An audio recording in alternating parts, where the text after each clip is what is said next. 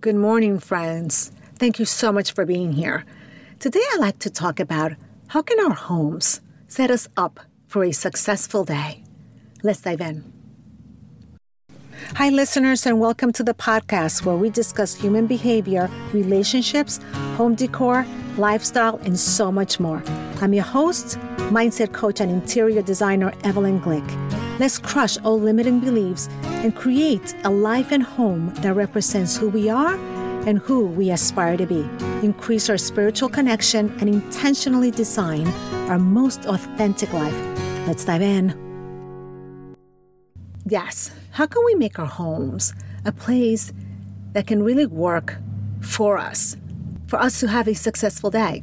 And by success, I mean whatever it is that you want to accomplish today.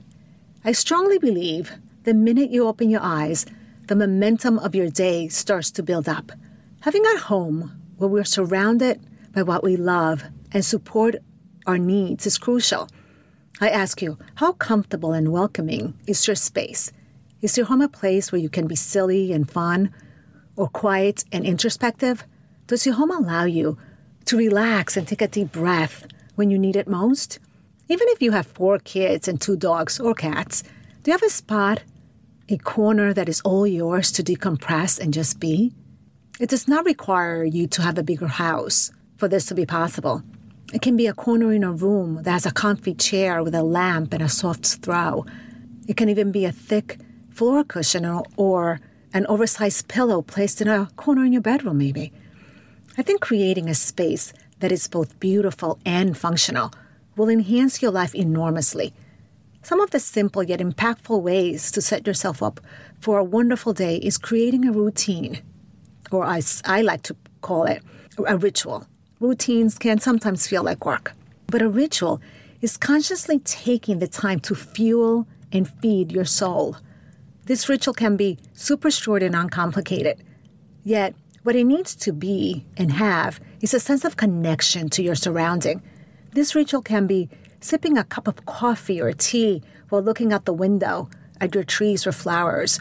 It can be a quiet moment of gratitude for the space that is your home. I urge you to develop a connection to your space so that it exudes the energy you desire. And that energy will be different depending on where you are in your house. Your sacred space of rituals should feel like a soothing, supportive embrace. While perhaps the dining room or living room should be a gathering with others, make your home function to support your needs and wants. I don't care too much about trends if it goes against your vision and style. Your home should not be perfect. It will absolutely be beautiful and interesting, and it should be infused with your character. That is what makes it yours and not anybody else's. Do you have a super busy day ahead packed with meetings or clients, projects due, a multitude of house chores perhaps? Then it's even more important to take this ritual seriously.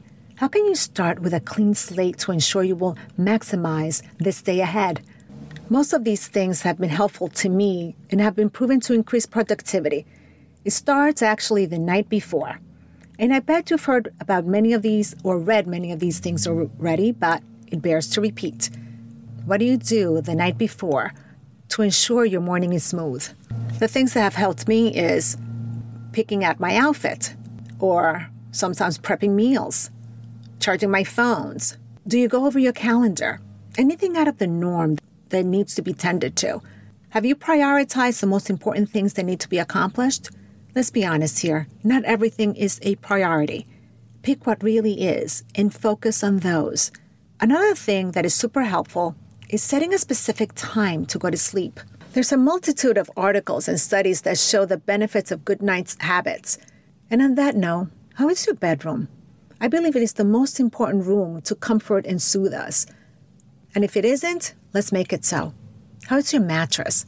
Do you wake up well rested or achy? How is your comforter, your pillows, the sheets that touch your body? The bedtime setting should actually start 20 to 30 minutes before you actually fall asleep. It's doing little things like dimming the lights in the bedroom and softening anything that's too bright. How is the temperature in your bedroom? How's the air quality? Dry? Stuffy? Think about these things. A humidifier might make a huge difference. Dropping the temperature a couple of degrees can also be helpful. Studies show turning and tossing due to being hot creates restlessness and, of course, worsens insomnia. This one might be hard, but I'm going to suggest it. Do not sleep with any device near your bed.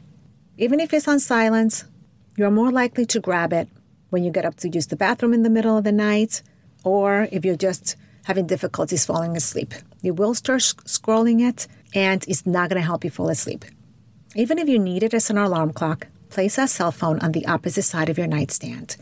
Another huge part of my day is taking the time to start it with 15 minutes of quiet, or it can be 10 on those crazy mornings. And it must include gratitude.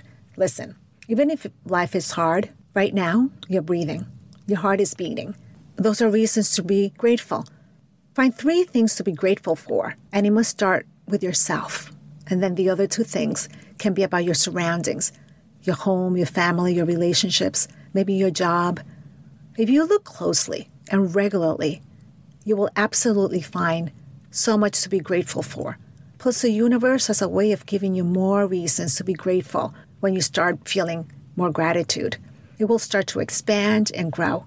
Prepare your mind for the day ahead by making your day's purpose to flow easily and effortlessly. As you meditate or journal, or if you don't, it can even be in the shower or while you're commuting to work. Although I do highly recommend meditating. But whenever it is, take that time, those few minutes a day, to find something to be grateful for. Also, let's be practical here. You cannot prevent or control anything other than your own actions and thoughts. Release the expectations that the day ahead will be 100% as planned. You cannot control anything but yourself, so release that expectation of perfection. Another thing to set yourself up for a good day is to prioritize, as I said earlier. As your day begins, try to do what is most pressing, important, and challenging first. It will ease the rest of your day if you get those difficult tasks out of the way in the early part of your day. And now, I must remind yourself to be flexible. Rigidity is heavy and has no room for unexpected events, which we'll know will sometimes happen. It's taken me a very long time to be flexible. I felt I needed to hold on strongly to my beliefs and defend them all the time, or I would just seem weak. But you know what? You can be grounded and rooted and still be open to a new way, a different perspective, a new idea. I promise you your day will be more smoothly if you're a bit more fluid. You're not abandoning your goals or beliefs. You can have those difficult conversations and still decide that what works for others doesn't work for you. Or conversely, take a new path. Who knows? You get to pick what is best for you, and it's okay to change. It's just about welcoming others to speak their minds and expand. Overcoming rigidity was so hard for me. Being flexible has helped me stay true to who I am and still be open to change and growth. So yes, set rituals and schedules for your next day to flow nicely, but be fluid and soft in your approach, which isn't being weak by any means.